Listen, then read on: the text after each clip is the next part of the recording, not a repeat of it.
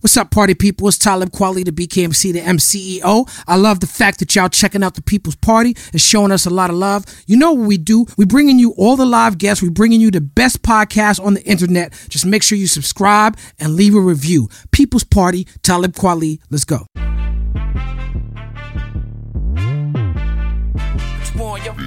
What we done started. Look at what we done started. This the People Party. How you doing, party people? It's Talib, Kweli, the BKMC, the MCEO, the Little Lebowski Urban Achiever. I am rocking with my homegirl, Jasmin, Leigh, in the place to be. Give it up for Jasmin, Leigh. Woo! That's me. This is another fantastic episode of People's Party, and you know what I like about People's Party? I get to talk to my friends. Yes, you do. I got a lot of friends, you know, and we tell a lot of good stories. And you know what? This gentleman who's coming up, he's a very special guest. He's a friend of mine. You might have seen him on Wild 'N Out. You've seen him all over television, all over comedy clubs and specials and everything. He does great impressions of your favorite celebrity. Party people, People's Party. Please welcome Affion Crockett in the place to be. Yeah. Okay.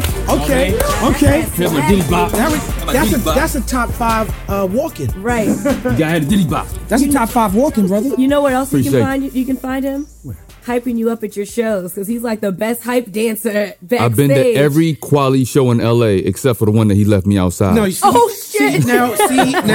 See.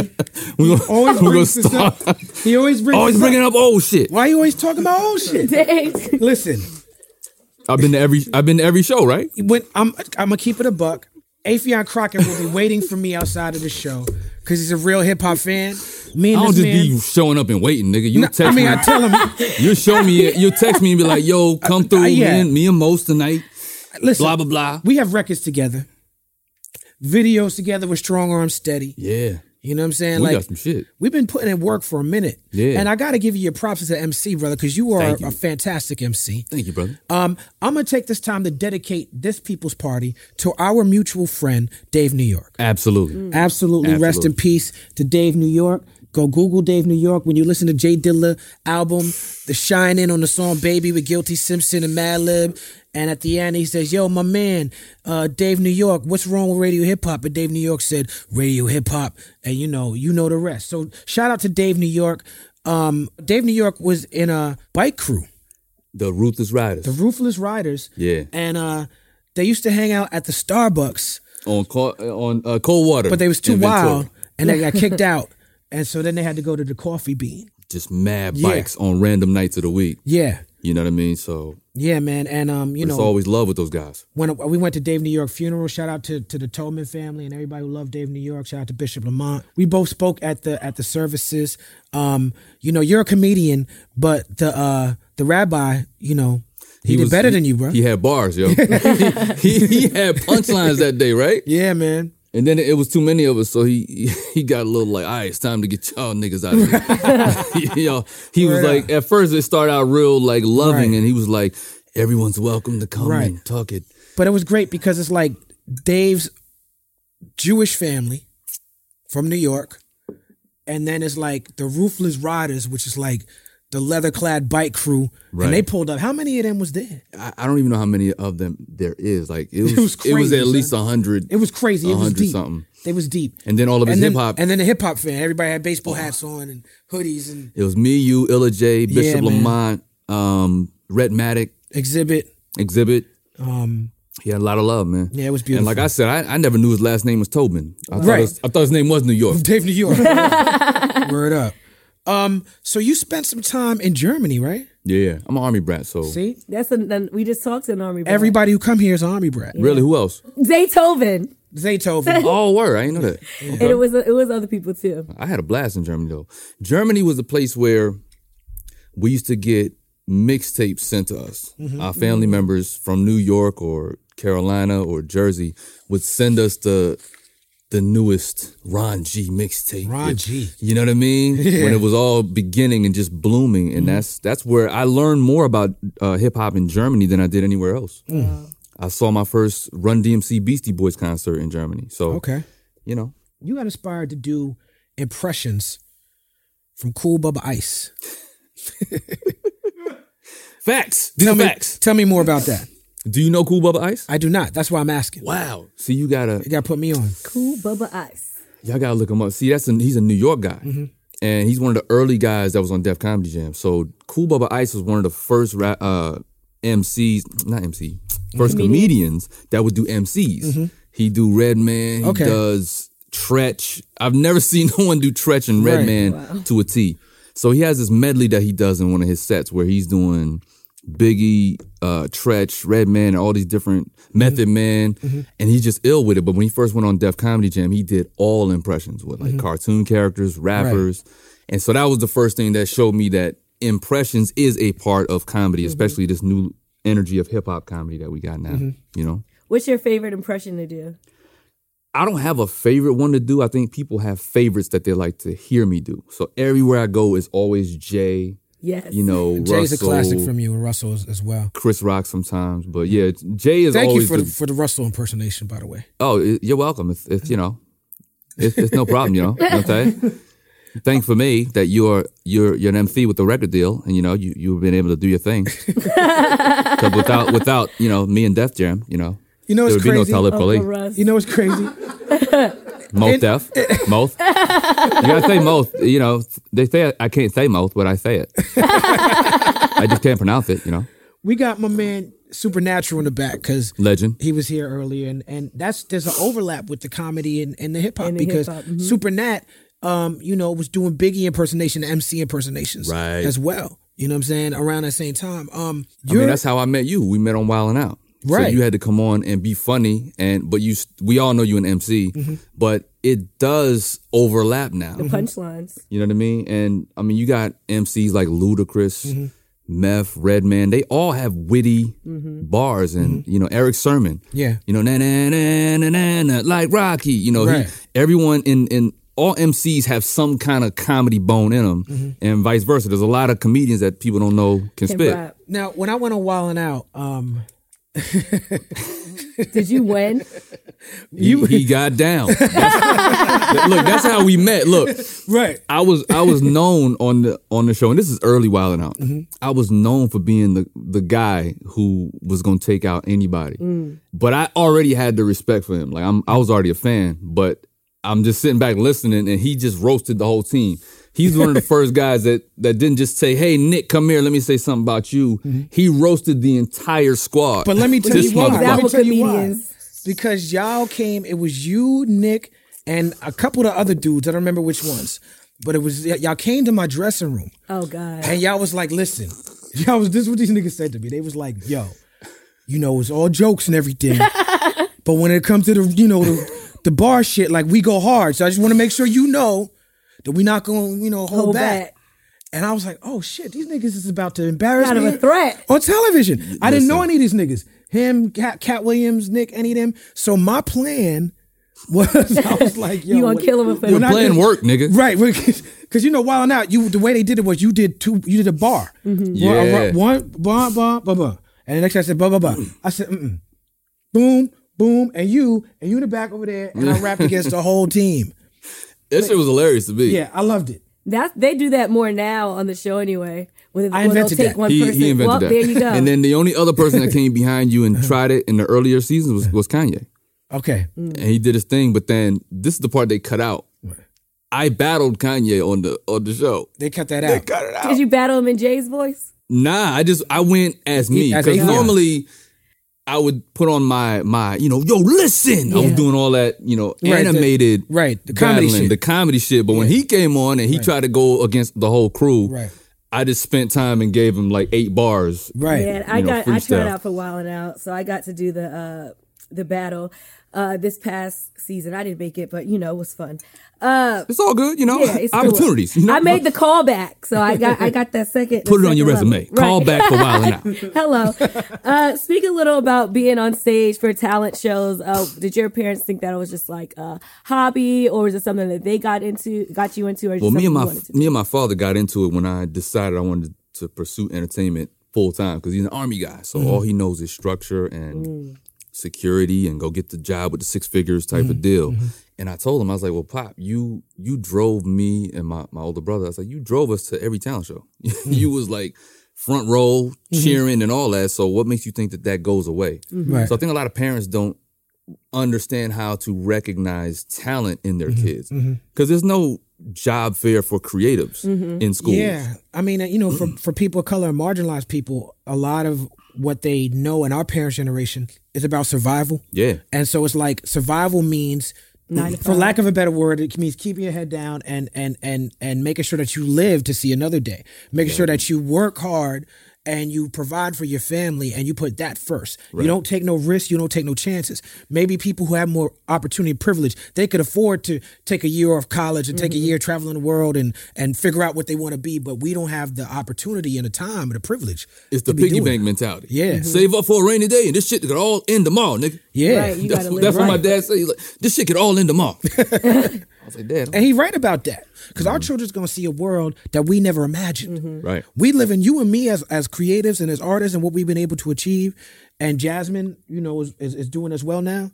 Our parents never imagined that could be possible. Never. You understand? Even if they imagine a life in entertainment. You know, the idea of you and doing movies with Bernie Mac. Wow. Never you know what I'm imagined. saying? I never imagined. Yeah, that shit. you doing movies with Martin Lawrence. Like, your parents probably watched Martin. Of course. You know, my whole family did. Yeah, everybody get around and watch Martin, and you be like, I'm gonna be on that one day. Right. Okay. You know what I'm saying? And I'm not, you know what I'm saying? Like, but it's not, that's not their fault at all.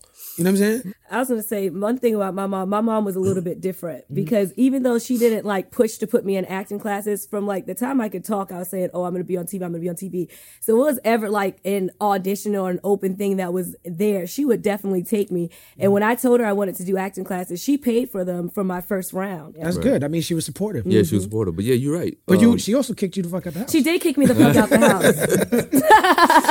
So it's the yin and yang. It's the balance. It's the balance you of gotta life. balance that shit out. Yeah, you know. So now you went on Def Comedy Jam in 1996. Yeah. Right? That was fairly early. It was extremely early. It aired in 96. I taped in 95. Okay, so that's fresh out of school. I mean, so that's like the OG era.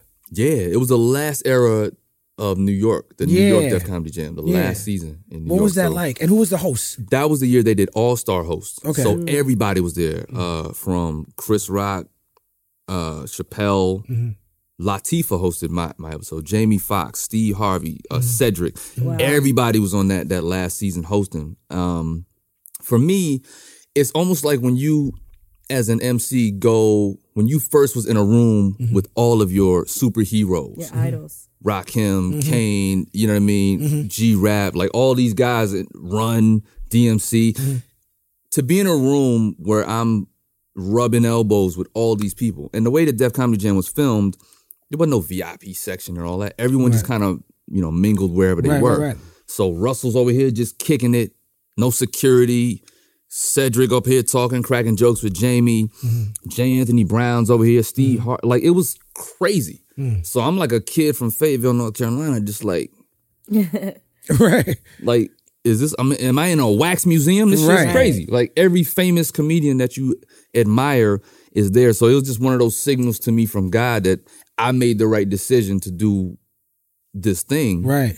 And I'm in the room full of greatness, so I can either follow their example and become what they have become for themselves, or I can, just taste it a little bit and go back and, work in Walmart or some shit. Now, wasn't there a Def Comedy tour with Chappelle that you went on? Yeah, I didn't go on it.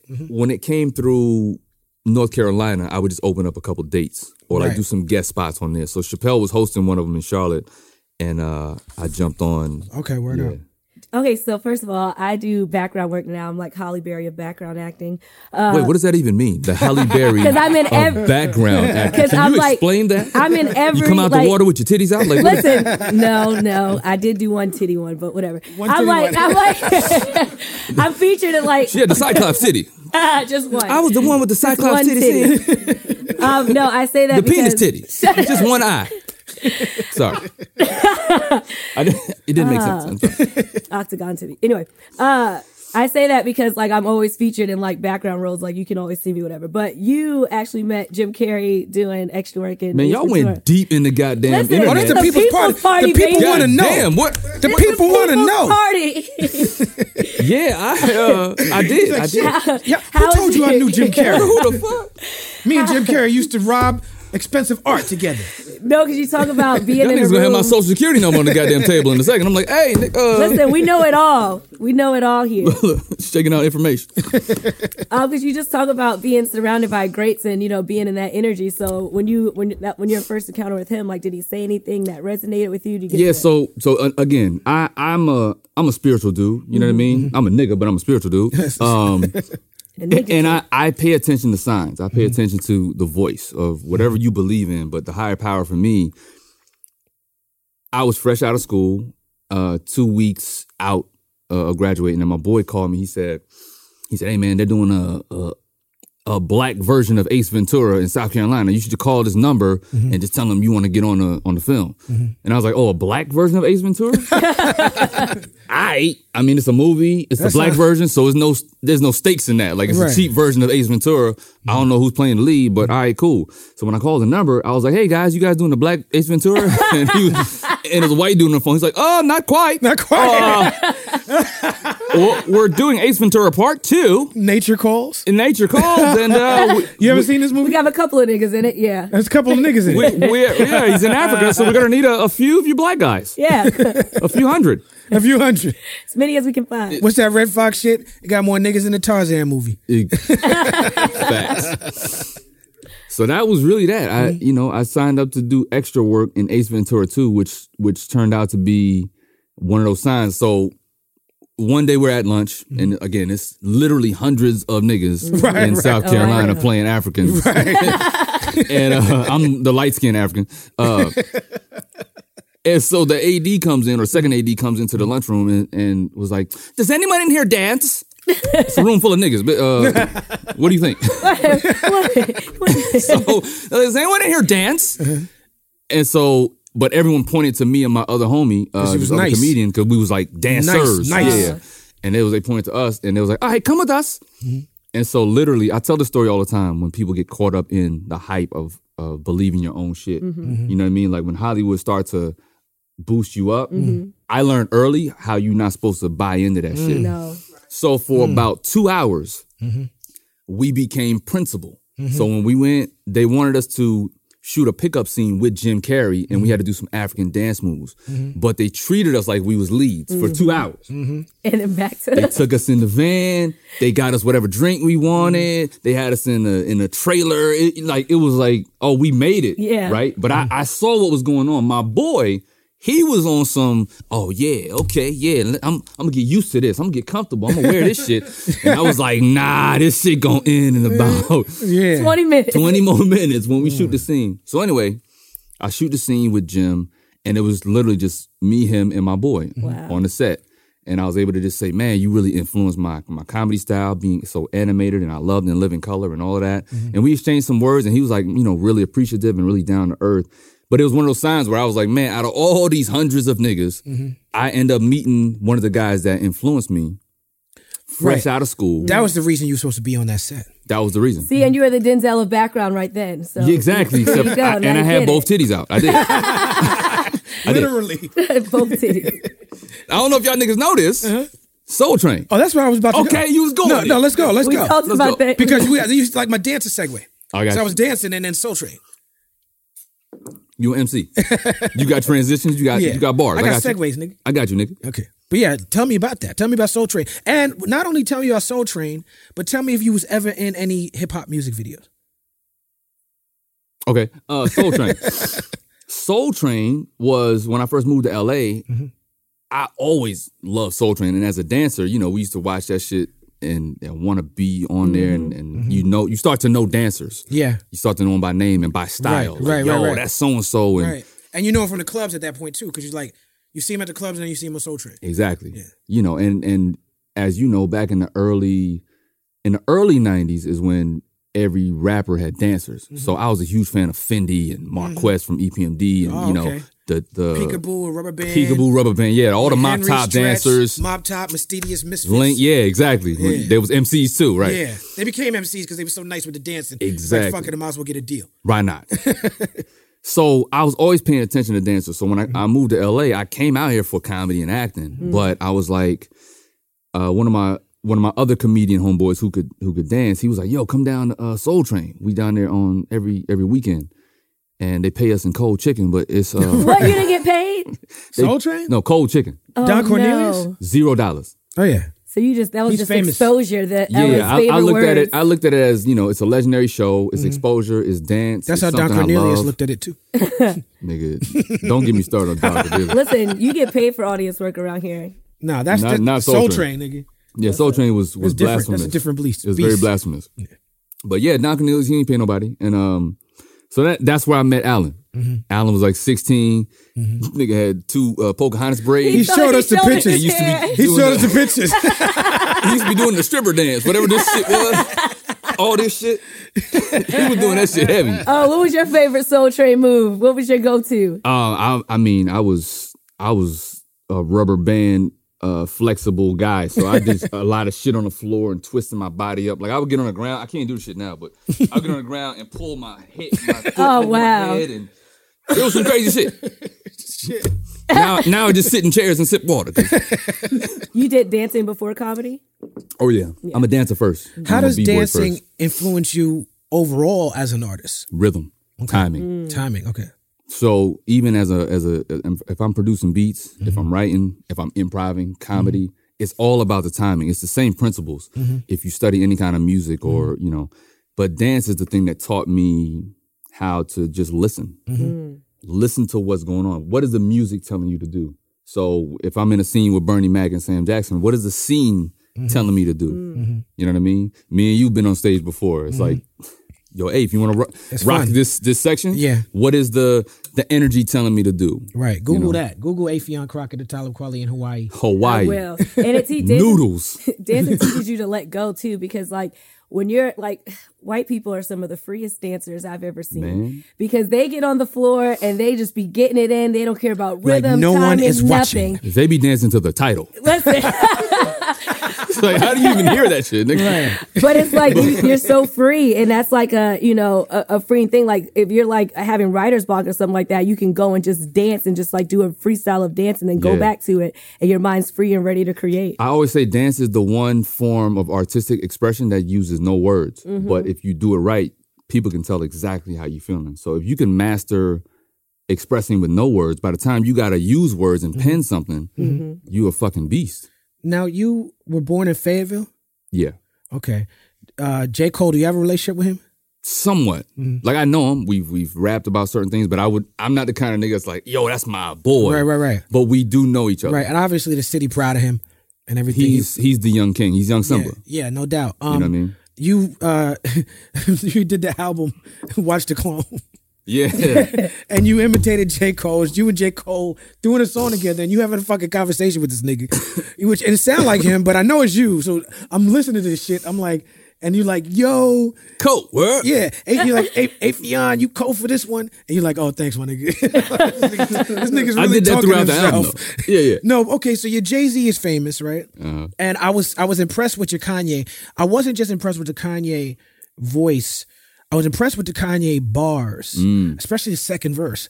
And I'm like, which yo, song? The Watch the Clones, the title song? No, the passion for fashion. Passion for- I got oh, a yeah. passion for fashion. Yeah. The passion for fashion. Yeah.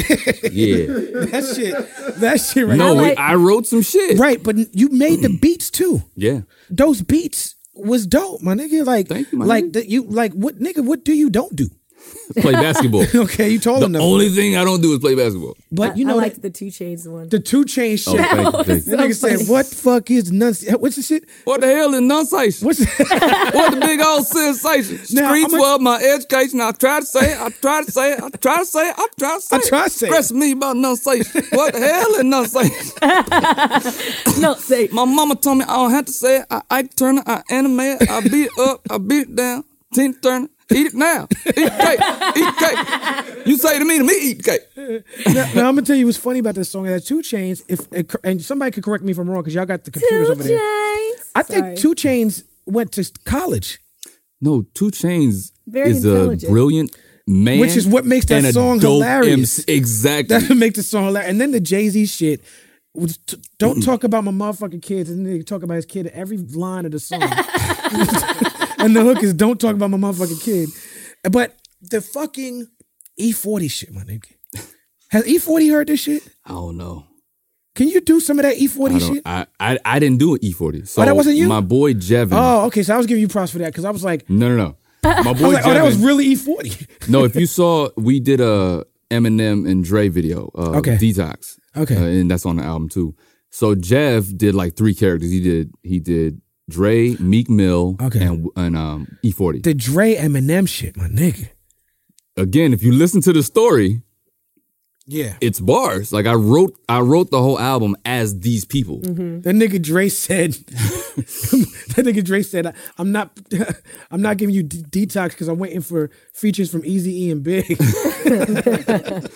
It'll never come out, nigga. That's just crazy. Yeah, we wrote a whole story going back and forth of M just begging for him to put out Detox and Dre just hitting them off with casual reasons why not. Right. No, Like, look at my arms. I think I'll start wrestling. I start wrestling. Yeah. I'm going to give him a bit of hip hop and start wrestling. But yeah, shout out to my boy Jasmin Smith. Jasmin is another dope. He did a great job on that shit, man. Oh yeah, but that's E40. That's him all day. I thought it was E40 when that shit came on. Oh yeah. Yeah, that shit was crazy. That was just a great way to showcase all of your talents because it's a lot of times where people have all these different things they do and like, oh my gosh, how do I do it? And you showcase that your writing, your comedy, your beat skills, like that's just like freaking It's a great art. project. And y'all, thank you. And y'all are, some of the few people that actually can hear it the way it's supposed to be heard. You know what I mean? But I don't put anything past you, nigga. Oh yeah, you know what it is, man. How'd you get on Wildin' Out? Was that your first exposure? It wasn't my first exposure, but it was the first thing that made me relevant to this Def Comedy Jam, generation. yeah. You know what I mean? Yeah, Def Comedy Jam was first, and then when I got to LA, I was doing like little spot gigs, Soul Train. But when the money started coming, it was like I was doing stuff like CSI New York, Right. You know what I mean? NYPD Blue, Okay. and doing little dramatic stunts. And then Did you ever show your ass? Nah. When she They did that on that show a lot. The first time I'm I showing ever my age with that joke. That's an old joke from the fucking Tonight Show era and shit. Right. Take my wife, please. Fuck out of here. But not only the first time I showed my ass was in 50 Shades of Black with Marlon Wayans. But that's a whole nother story. You was the weekend. Exactly. The weekday. The weekday. why didn't you get an ass double? Nah, fuck that. You know what I mean? Tell the word to kiss my motherfucking ass. But what were we talking about? Wildin' Out. Yeah. So Wildin' Out was Nick, of course. I saw him in Vegas at a time. They were doing one of those radio rooms in one of the award shows. Yeah. Everybody be in the room. Everybody be in the room. So we're circulating and I saw him. He was like, yo, I'm about to do this show at MTV. It's perfect for you, man. You on. Like, you just got to come audition for MTV. Turns out I had to audition like 5 times for these niggas. I was like, God damn. Like, I really got what it takes. Like, Right. What's the word?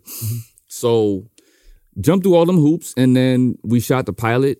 They loved it. And the rest is literally history. Like, Right. that shit is still running to this day. But the original squad, I kind of missed the original squad. Like, it was me, D-Ray, Cat, Mikey Day, Gene Hung, Leonard, funny as shit. Rasika, Naima Funk. Like, we just had, the difference back then was we were all comedians that could do other things. You know, some of us could rap, some of us could dance. Right. Some were just really great at improv. But we were focused on comedy. I think now everyone's like, we got battle rappers on there.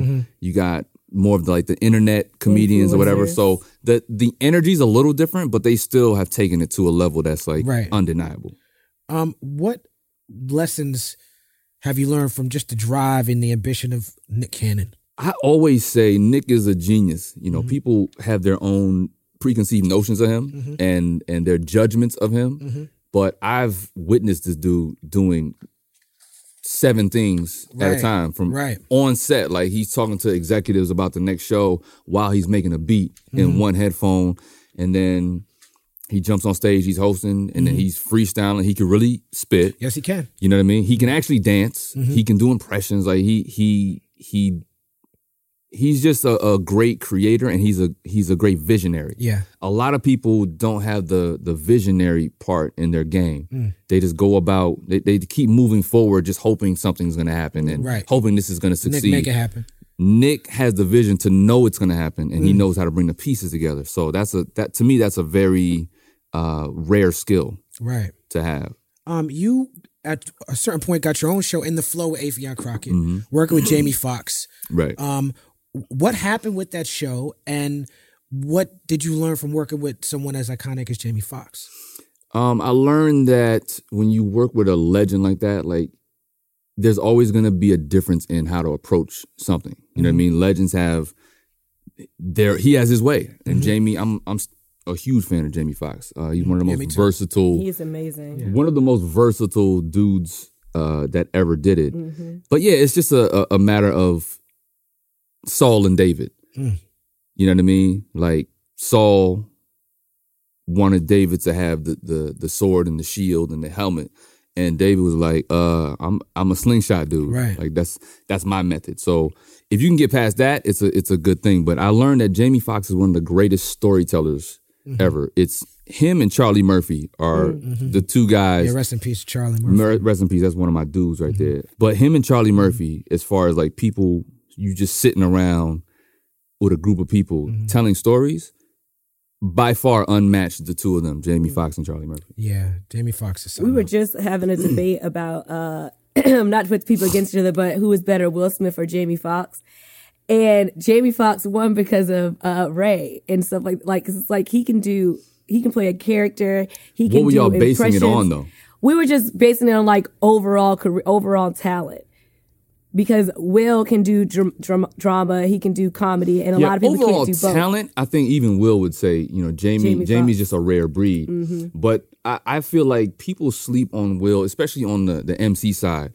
When Will was doing mixtapes and them live joints with Ready Rock, Yeah, live from Union Square and all that. Bruh, he's an MC. Like, he's... Oh no, Will is cut from the original OG cloth. Original. Like, Jazzy Jeff invented scratches. You understand what I'm saying? Like, the people don't understand the true history of Philadelphia hip hop and what Will Smith and Jazzy Jeff represented. And Will Smith, what you talked about with Nick Cannon, it was a similar thing. He had a clarity of vision that was beyond. That's that Libra. Yeah, most people understood. All right, Miss Cleo. They're both Nick Cannon and Will Smith are both Libras. That's not a coincidence. I'll take it. I'll take it. And whatever it is, it's in the water. I'll take it. Yeah, Will understood that Will Smith had more in addition to offer than the Fresh Prince and Jazzy Jeff as a group. He's like, the Fresh Prince and Jazzy Jeff, as great as this is a platform and a vehicle for me to do this other Will Smith thing. And then when this Will Smith thing, like I've read his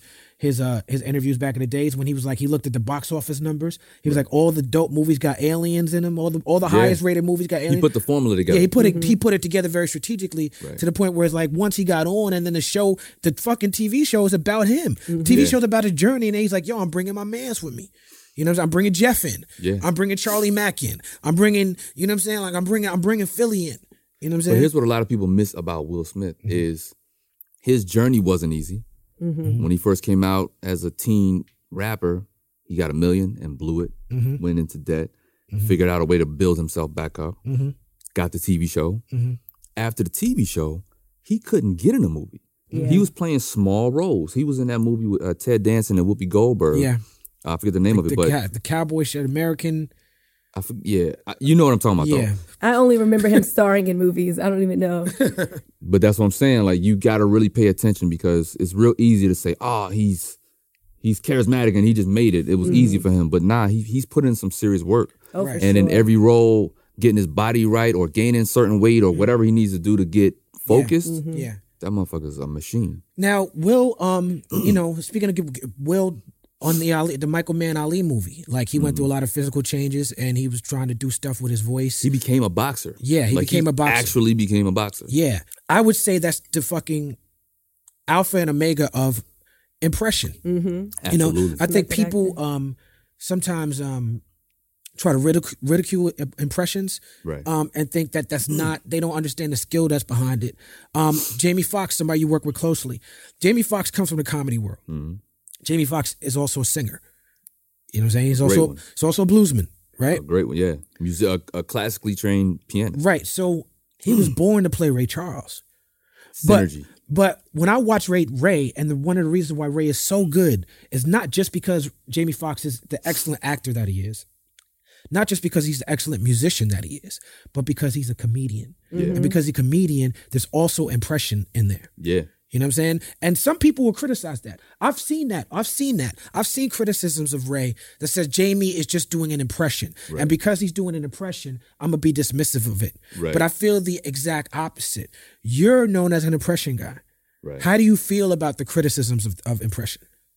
Well, for one, I don't call myself an impressionist. I call myself an actor Right. who plays the part. Mm-hmm. So if I'm playing Jay, I'm gonna play I'm Jay. doing that character. If I'm playing a cowboy from a different era, I'm gonna play that cowboy from a different era. You know what I'm saying?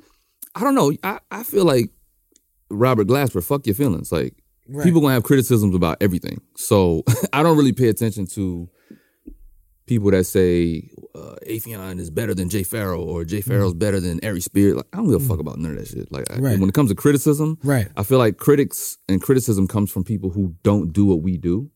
And it's just real easy to sit back on that phone. Ain't that the truth? And I see you going back and forth on Twitter with niggas. Like He stays. He stays. You know what I mean? Every day. Responding to motherfuckers. But it's like, I shut all that shit down. If you don't rock with me, speaking of Ray Charles, he said, why am I going to concern myself with a few hundred people that don't fuck with me when there's millions that do? I'm just going to focus on the millions. First of all, people shit on comedy or put like comedies like placed like lower in the entertainment realm of things, but comedy is one of the hardest things to do because everybody can't do comedy. You can do drama, but it's like very hard to teach comedic timing. And then when you have impressions, it's like a real art form for you to be able to not only talk in someone's voice, but answer in the personality that they would answer in. Because it's one thing to just be able to talk like them, but on your CD, you actually took on their personalities as well, not just their voice. And that's a true art. Yeah, I wasn't trying to be funny. Yeah. I just became them in each instance. And The lyrics is funny though. Just let it happen. Yeah, some of the lyrics definitely had the comedic edge to it, but it's a real story in each song. You really did well utilizing social media, particularly YouTube, and then later I think Instagram. What led you to understand that could be such a great weapon in your arsenal? Keeping it 1,000, I didn't realize how to use it properly at first. I just was putting shit out. And that came from when I was on Wild 'N Out, and then we did another show called Short Circuits after that. I would pitch ideas that they didn't want to do. And I was like, I know this shit is funny. Right. And so me and my boys was like, yo, let's just let's do it ourselves. Right. And so that became like my mixtape to the streets. Like, I'm gonna put out this comedy shit, and then you watch me on Wild 'N Out too. But I just started putting out my own shit, and it caught on. And the first one that caught on was when me and my boy John O, we did Lil Wayne and Joel Santana, and we did a spoof of Black Republicans. the ones they did on the mixtape, the joint mixtape. And that motherfucker, like, first we did Making a Band spoofs, and that got really, popular, and Diddy saw it and he wanted to co-sign it, and it was a whole thing, right? And it was very popular, but it was getting like 2,000-3,000 views a day, and we was cool with that. It was like, shit, niggas are seeing our stuff, right? It's getting views. We dropped that Lil Wayne Jewel's joint,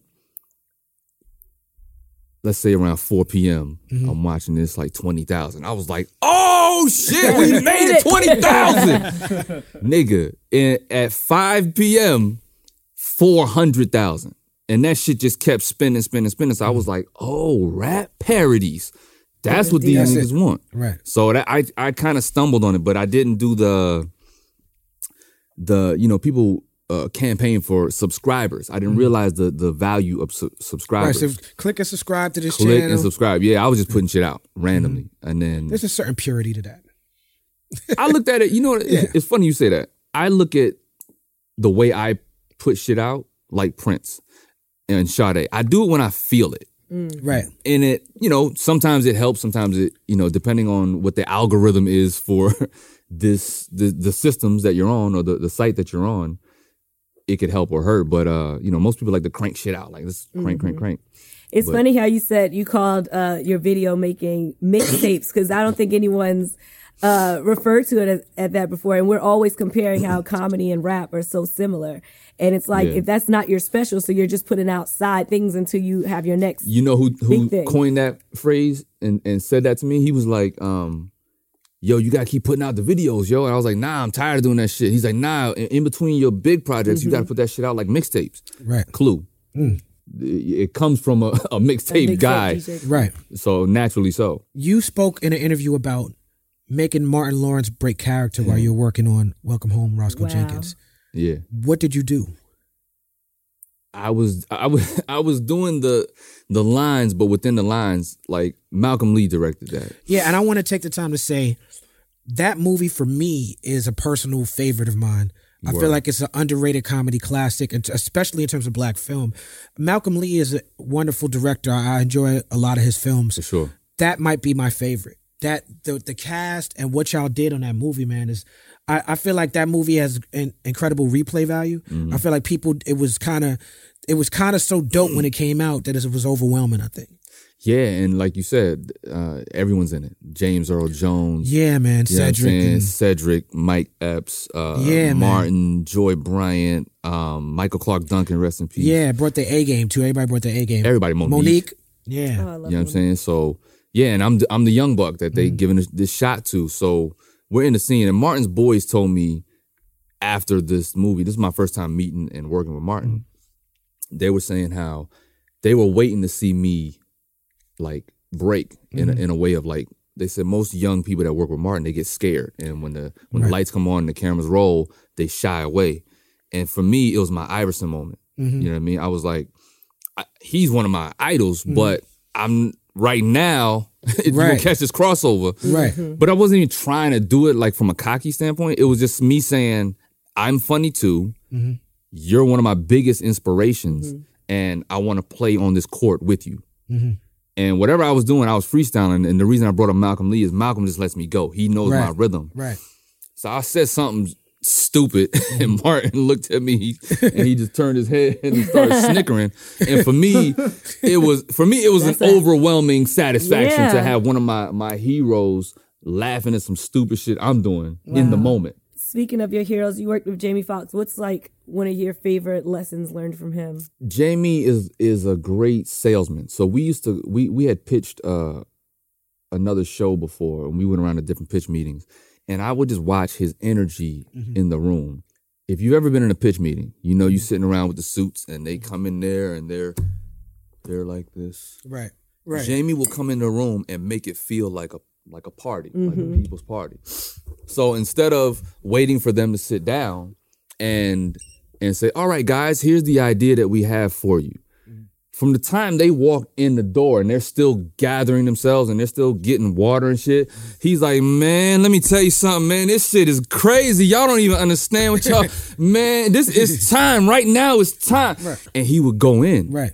And make everyone feel like they're part of this exclusive club. It's like they're the executives that we're pitching to. But he made them feel like he was a part of their entourage. And so I just learned the value of affecting people in a way that takes them out of their norm and whatever they're doing on their day-to-day shit. Another comedian that you work with who's an OG in the game and put in a lot of work is Marlon Wayans. Oh, man. And big bro. I feel like Cousin Ray Ray for me personally is my favorite character that you've done. Ray. That's a lot of, Ray resonated. He did, man. And it's like you're from Fayetteville. You're representing this LA character. Yeah. Yo, walk me through that scene with the furniture, bro. Like when the furniture fell on you. I mean, that's another movie that I think is an underrated comedy classic. I think Marlon Wayans' Haunted House was under the radar. The first one for sure. Yeah, I mean, both of them, agree. but the first one for sure was Marlon saying, I'm going to step out from the family and do it my vision, do it my way. Yeah. That shit was hilarious. Yeah, man, that shit is like belly laughs. And he's funny in that shit. He's incredible in it. You know what I mean? But yeah, the furniture scene, honestly, they wrote it like that. I had some moments of improv, like when I was telling him, How you gonna let somebody else? How you gonna let somebody else fuck your girl? How you gonna let a ghost fuck your girl, cuz? You ain't let me fuck her first, homie. You know, and all the shit that he was saying and my response to it, like, what do you mean he was disinterested? Like he had somewhere better to be, homie? Like he had, you know what I mean? One pant leg in, one pant leg out. Yeah. So all that shit was just me going off the head. But the line, what happened to your furniture, cuz, and I don't give a fuck, Keisha. It was written, but it's in how I said it that made that shit resonate. You know what I mean? But I love LA. Like I've been in LA 21 years, so I got the character from just all the LA love I would get in the streets. Even like rest in peace Nip. Like when Nip saw me, he would approach me like that. He's like, hey, look here, nigga. Hey, you that nigga right now. You feel me? Like, you know what I'm saying? Come on down to the store. You know what I'm saying? We're gonna lace you, nigga. But he was like that. Like, that's the LA vibe. Like, you think you about to get banged on, but they showing you love. Like, hey, Kweli, nigga. Hey, you know what it is, homie? Hey, nigga, that get by, nigga. It helped the nigga get by, nigga. Right. On everything I love, nigga. Hey, on everything, nigga. Hey, get by, nigga. Help me get by, nigga. You know, it's funny. Jesse Terrero came up here. And he said the same shit about Snoop Dogg working on Soul Plane. He was like, when Snoop Dogg was, he said he thought he about to get banged on, and Snoop was giving him a compliment. Yeah, and you got to read the energy. It's so funny watching you go into your impressions because you can like see the other person like coming out. It's kind of like in The Nutty Professor when Sherman Klump was like trying to break through to Buddy Love. It's like you can like see it like the character coming out, and then it like went down to your hands when you were doing the LA I do guy. transform. Like head to toe. I don't know where it comes from. I embody the person. Because to me that's gonna sell the whole thing instead of just doing a voice. Ooh, do Jay-Z, single Jay-Z for all my Beyonce fans that attack me, but like single Jay-Z try to pick me up in the club. What's that even mean? That's what What's that? I'm a married man. I can't like I'm talking about when you were single. Like but I'm not single. Oh, so you don't want to think that way. You got to come out. You in the past right now. All right, my fault. We want to live in the future. I'm in the future. I embody this whole thing. Okay. You don't want to lemonade too. There was no lemonade to begin with. It's all about how you approached it. Was it really lemonade? Or was it? Yeah, we just made a lot of money off y'all. Oh. Y'all believe everything. Stop believing what you read in the blogs. That's hilarious. So this man is The Voice, man. Rest in peace, The Guru. I'm on that new Gangster album. Shout out to J. Cole. He's on that. J. Cole's on it. The Guru said it's mostly The Voice. You doing The Voice, Jay-Z voice. Let's talk about voiceover work. Ooh, right. Money. You worked on Robot Chicken. Yeah. You worked on Family Guy. You worked on The Boondocks. You work on Freaknik the Musical. Yeah. Did all that. Yeah, man. Talk to us about, that voiceover game, that voiceover You bag. forgot one. Which that one? we did. Oh, the Blockhead shit? The Blockheads. Blockheads. I forgot That was about me and you. That's right. We co-starred. That's right. Yeah. That shit came out online. It came out. It came It's out. still out. Yeah. I've never seen that shit. Did Boondocks. Rest in peace, John Witherspoon, man. Yeah, rest in peace to Pops. One of the funniest, cool. He is an institution. Guys. Like I wrote on my Instagram, like my parents knew him from Barnaby Jones and Hollywood Shuffle. Yeah, I knew him from Hollywood Shuffle. Yeah, too, like we knew him from Hollywood Shuffle, but really we got to know him and House Party and Friday. Dance now with your big ass. The Wayans brothers. And all them right. He transcended every generation. He touched every generation and did it in a way that was relevant. He's like the Quincy Jones of comedy, like and relevant and respected. Super relevant. Yeah. In everything he touched, he was super relevant, and it took off and succeeded. Everything what's unique about him is everything he touched, he played a character that he invented. Yeah. If you brought him to the table, you bringing him to the table to bring some shit that he came up with. Right. You invite John Witherspoon because you like, I need that voice, that pop. look, that shit he do. Right. You know what I'm saying? Like with all his characters, and that's hard to do. And it wasn't like some made up Pee Wee Herman type shit. You know what I'm saying? It was like, and respect to Paul Rubens. You know what I'm saying? No disrespect. Yeah, for sure. But it was like, this is who I am. I'm a nigga from Detroit. Oh yeah, Paul Rubens and Pee Wee Herman are far stretched from each other. Right. You know what I mean? But Friday. Spoon came to the table with, it's an honor for people to be able to see you for what you bring to the table and trust that you're gonna bring that thing. And like you said, he a dude from Detroit, and he he had that character, that energy, and that, you know. Yeah, he used to that model. cadence. He was Ebony Man.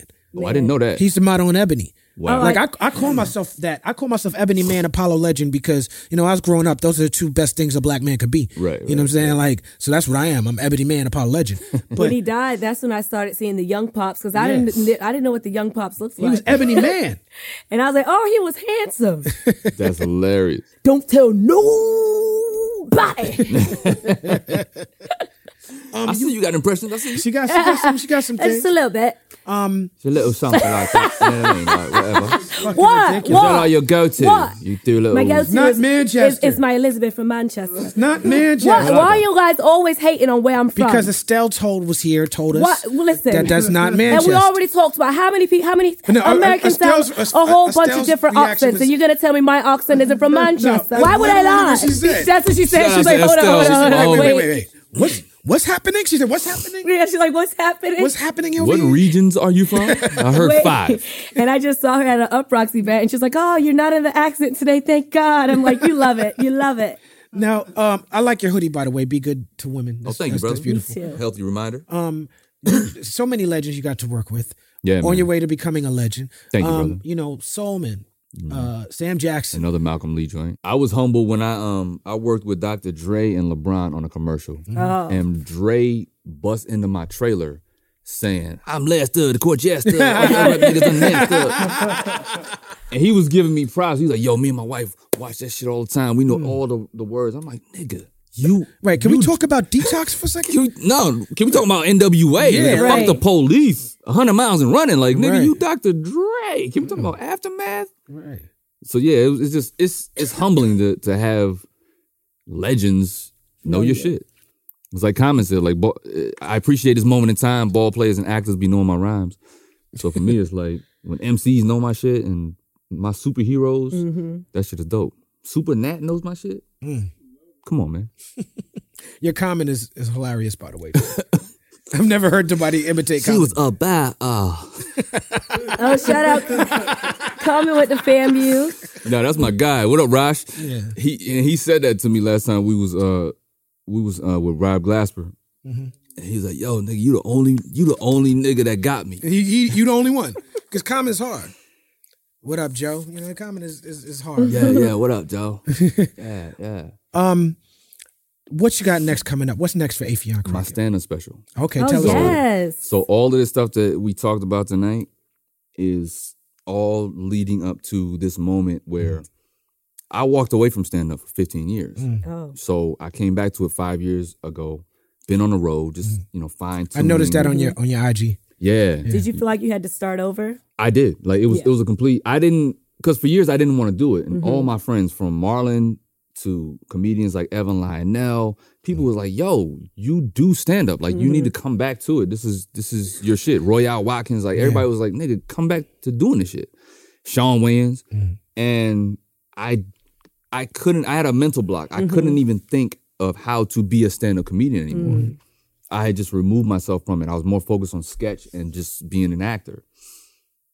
And so finally, I was like, all right, how do I control my game? Like at the max? How do I maximize the control that I can have over my game? One stage, one mic, that's all I need. I don't need to go to a studio. I don't need to get greenlit. I don't need to get approval. And watching you, too, as an MC that took his career in his own hands, and you do a million fucking shows. And we was spending a lot of time together at that time when I started with the Blacksmith and doing Strong Arm Steady, and you was involved in all that. Yeah. So you I was- hosted mixtapes for me. Yeah. Yeah. Damn, we done a lot of shit, We've done bro. a lot of shit, Affion. So in your stand-up special, not to give anything away, but I love how, like I said, that you use your different forms of comedy. Are we just going to be expecting straight stand-up, or are you going to do kind of like what Neil Brennan did, where he had like 3 different mics? Are you going to show your rapping? First of all, your- that was brilliant. Shout out to Neil Brennan. And I called him after that. I said, look, you showed a side of yourself that it explains you. Yeah. Because if you just meet Neil, you think he's a fucking asshole. That's the whole point. That's what he said. Right. That's the whole point of it. But he totally broke that shit down in a vulnerable way. Like that shit was incredible. Somebody, when I posted a picture of me and Neil on my Instagram, I said Neil Brennan, somebody wrote, "There's something about Neil Brennan that I just don't like." And he responded, he wrote, "It's my personality." It's my face. Yeah, Neil is Neil. He's a one of a kind dude. But no, for me, it's straight stand up, but with stories and some characters, and me talking about politics and religion and gay people, and it's called Mirror to Society. Oh wow! So I'm not letting nobody off the hook, even myself. Getting older. I look young, but I'm getting older, and I gotta face my body every morning when we wake up, and it's a whole thing. So it's me giving a voice to myself, and people know me from all these different characters and impressions. So it's like the stand-up special, and I self-financed it. Let me just say that, because a lot of people go to the studio first or go to the network first and get that deal, but the network owns it outright. And Neil Brennan, when he first did his early joint, he was the one that told me, he said, if you can afford to do it yourself, do it yourself. Because he was having a lot of frustrations with like the network only playing his joint twice, and then he didn't have the ownership. Right. So that conversation stayed with me, and I self-financed it. So we're gonna take it out and license it, and find the best deal for it. That's right. While retaining the ownership. Ladies and gentlemen, you got a lot of jewels and gems tonight on the People's Party. Give it up for Affion Crockett. Yeah.